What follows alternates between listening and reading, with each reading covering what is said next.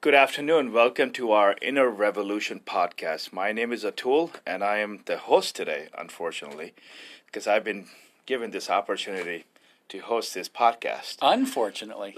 Oh, fortunately. That's I'm very better. blessed, very blessed. That's better. We just wanted to have a little fun here. But today we want to talk about anger, the second part about anger.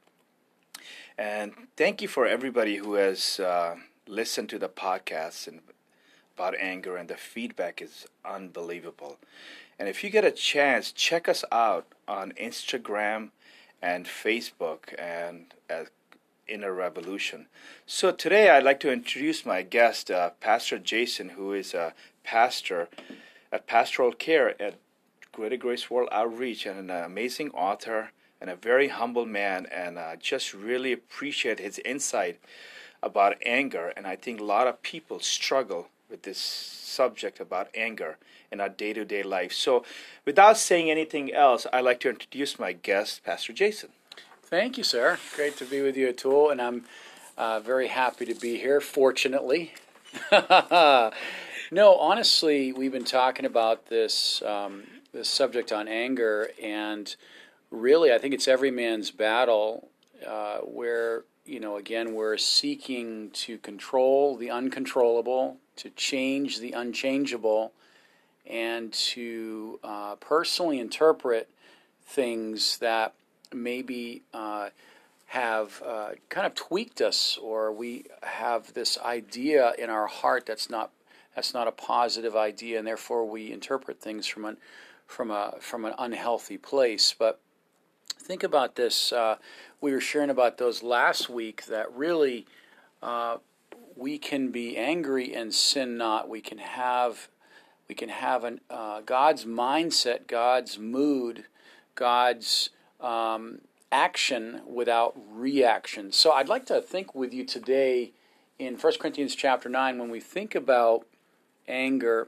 And because sometimes, we can walk around like time bombs. I remember when I was a young man, I really struggled with anger, believe it or not. For those that know me, my temperament's very different now, but I remember working construction. I could lose my cool pretty quickly with a short wick, just because, again, trying to stay in control, trying to project the best image of myself. Everything I was doing, everything I was a part of was a reflection of who I was.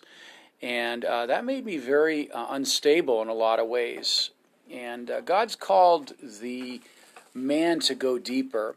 He's called us to go deeper and to have a security in our identity in Christ, and not in what happens, not the result of things, nor what people project or portray of us. We can be secure.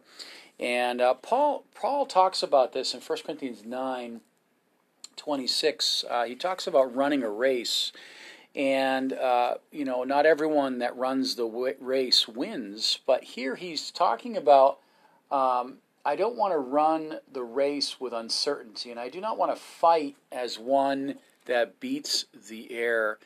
And think about a boxer with me as a way of analogy. When a boxer is training, he is training to hit his opponent in the most vulnerable spots, or to have a target where he can apply the maximum firepower, if we could say, or hitting power.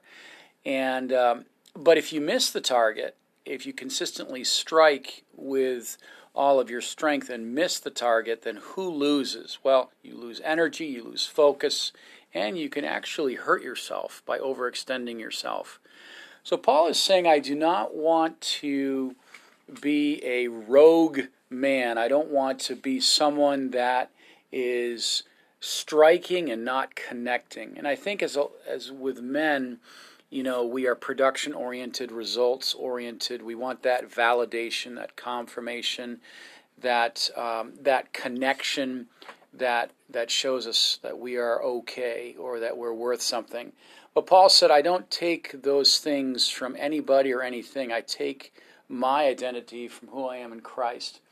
And then he goes on to say that I keep my body under subjection and I bring it there, lest by any means when I have preached to others, I myself am a castaway. Now, what's he saying here? Well, he's saying that he allows the Holy Spirit to take control of him rather than trying to control others, rather than trying to change others, rather than trying to interpret things based on what he thinks should happen. Instead, he says, I'm going to yield to God, and I'm going to have him be my strength and my agent of change or agent of control. Now, what's interesting I'd like to bring up today in 2 Corinthians 4:2, shame is one of those agents that create anger.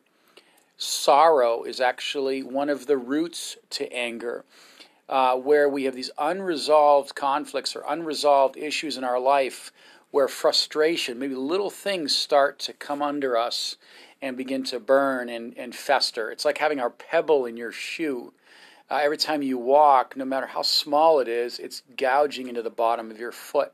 Now, shame is very much like this. Guilt, as we know, is I've done something wrong, but shame is that I am something wrong. I've taken on the identity.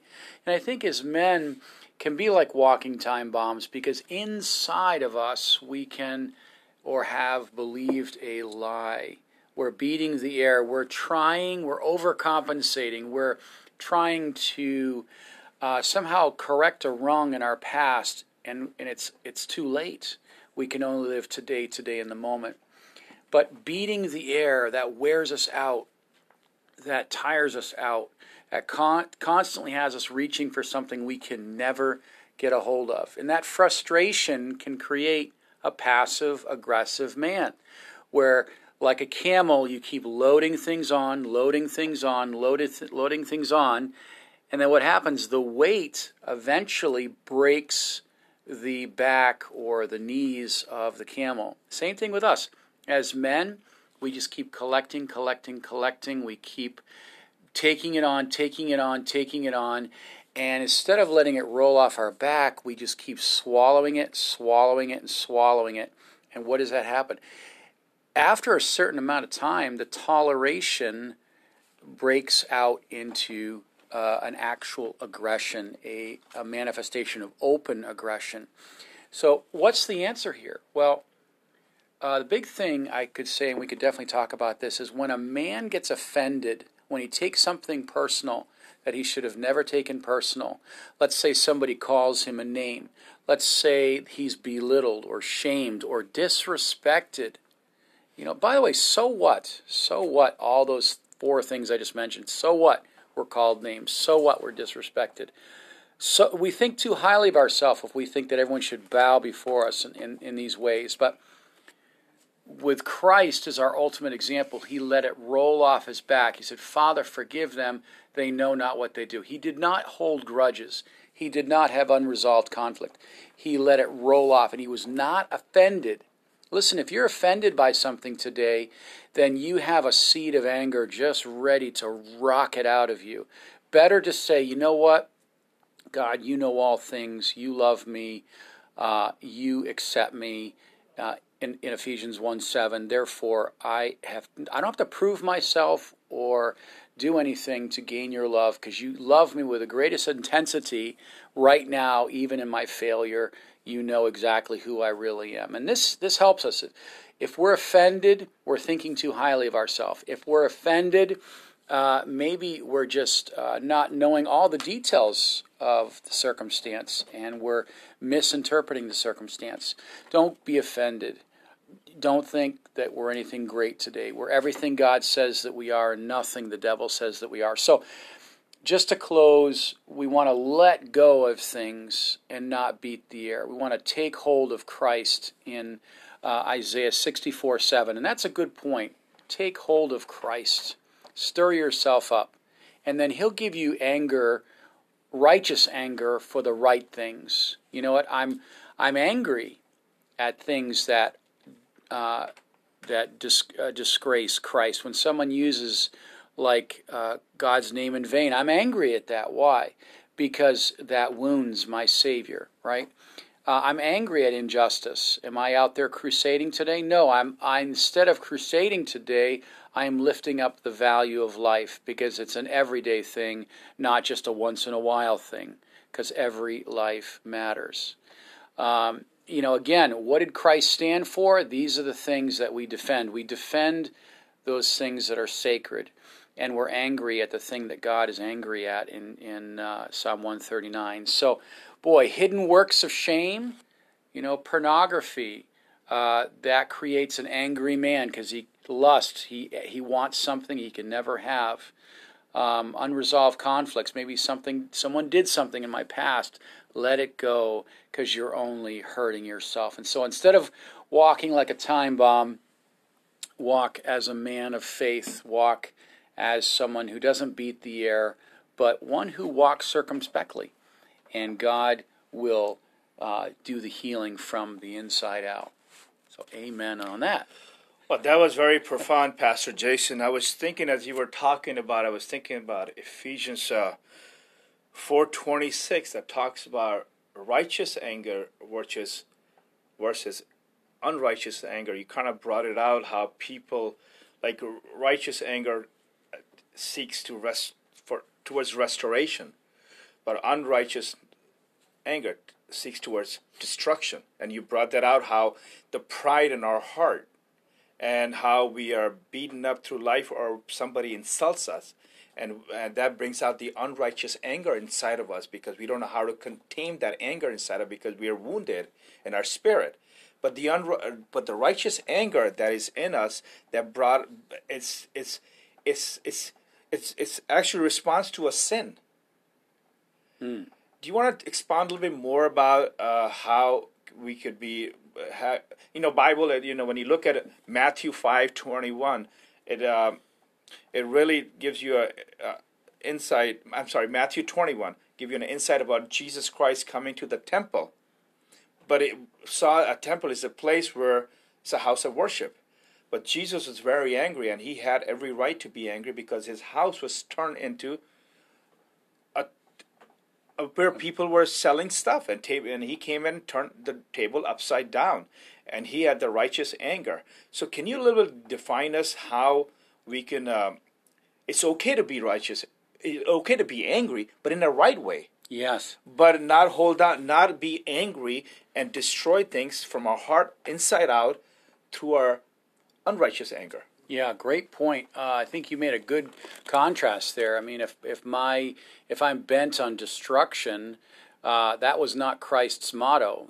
When the disciples saw that they were not accepted, they wanted to call down fire. And God asks a simple question: what spirit are you of? So righteous anger is one that is fervent for reconciliation, even though we're angry at the devil, we're angry at the sin, we're angry at the manifestation of evil, but the intent is for restoration. But I was thinking about this with my son. We're trying to teach my son how to use things for what they were made to be used for. Because when you use something that in a different way than what it's made for, it will break. It's the same thing here. If we're doing what we're doing based on the heart of God in the design it was made for, 2 Corinthians 4:1, in the ministry of mercy, then it has a healthy outcome. But if I handle the Word of God deceitfully or manipulate people with it, guess what? It is being handled in a way it should not have been. It's not designed to, and it will break. It will destroy. So, again, I just say this to Christians, our emphasis, people know what we're against, but do they know what we're for? I remember going through Y2K. Remember that from 1999 to 2000. Yeah. It's like, so many people were fearful about how things were going to change, but we are focused on what, we revenge disobedience with obedience. We are living in what we know now and preserving what we know now, and not living in a selfish destruction. I was thinking just what is happening at this time in our nation, and you see a lot of people who are very angry over a death of a man, and their thought process is inner aggression that they are just it's destructive. It doesn't solve anything, but they're using this moment to show their anger. And what would you say? Like, how do you perceive that? Is that okay to have this kind of an anger that is so destructive behavior all across the country? It's okay to go out and protest, which is fine, but when we show this kind of behavior, it never, it doesn't reflect character, nature of God in any way. What would you think, Pastor Jason? I mean, one death is too many, and it's tragic what's happened. And with the mob mentality, the same when Jesus Barabbas was chosen more than Jesus, and that mob mentality said, crucify, crucify him. They had no idea that they were energized by demons, and I think we're seeing that all over the place, where an innocent man is declared the criminal, and Jesus and Barabbas' point. But think about this with anger. I think, and we're seeing this through the illustration you're mentioning, that when I see something in someone else that I don't like in myself, and I react, I'm reacting to something I don't like in myself that I see in someone else. So what's the problem? It's me. It's me. So in our world today, we're seeing an overreaction, if I could say, to something. The action is so much greater than the offense. And like I want to say that again, one death, and it's tragic what happened, but it's energized. It's not going to heal our nation. Our nation does not need a political fix. It needs to get on its knees and bow its face before God and humbly say, I'm a sinner, I'm wrong, but I'm not going to stay there. I'm going to magnify my Savior. And I'm praying that through this, people will turn to righteousness. Because otherwise, you know what happens? Destruction. Everyone loses. And everyone is losing, by the way. Yeah, you're right. There is no winners in it. And in order to have social justice, it starts with the house of God, through evangelism, through loving people and preaching the word so people get healthy, have healthy emotions. And yes, it's okay to be angry. But I wrote down these two questions, and I thought it was really interesting. What is the cause of your anger? Or how do you act because of your anger? It's really interesting. What is causing you to be angry? So I think it's really amazing that we can talk about this subject, and perhaps if you're listening to this, let the Holy Spirit speak to you, because it may change your thought process, may deliver you through anger, like Pastor Jason and I have been, and we see things so much differently. We channel the anger towards something different, maybe prayer, maybe just opening the Bible and reading it. Now, if I feel like I am doing something wrong, or my thought process, like I am maybe having a thought like maybe I should open my phone and watch pornography. Maybe I should just open the Bible. That's a real problem today, the hidden sins of the heart. And I think what you take in will corrupt you as it comes out. And there's nothing, that pseudo-love, that the hidden work of shame. I would just say that if you're struggling with that, it shames women. It treats women as possessions rather than as something to be honored. But to be open with God, be honest with God, be vulnerable, be transparent with God. Say, Lord, you know what? I struggle here, and I struggle with anger. And then I would say, as we close, let go of these things. Don't get offended. Don't think too highly of yourself. If someone disrespects you, so what? I mean, David had someone spit on him. It's like, so what? Like, if I think too highly of myself, I'm going to be angry at the world. If I'm trying to change the world, that's another thing. I'm going to be angry at the world.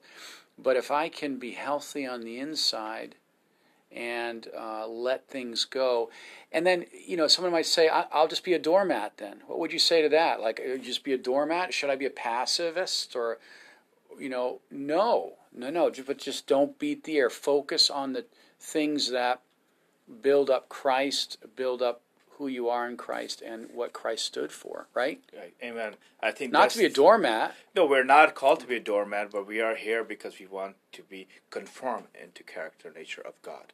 And that's the reason God created us, so we could be His image. And when you become a doormat, you're really not His image. So, any thoughts as we close this podcast, Pastor Jason? Oh, I just want to keep going. There's so much more to say, but I think there's a lot of under-challenged, underdeveloped, and unsatisfied men out there. And I would just say, if that's you, just go before God and say, Lord, I'm your son. You love me. Get to know who you are in Him. And He will satisfy you. He will satisfy those that hunger and thirst after righteousness. Pornography will not satisfy. Being respected by everyone will not satisfy. That approbation lust will want more and more and more and more.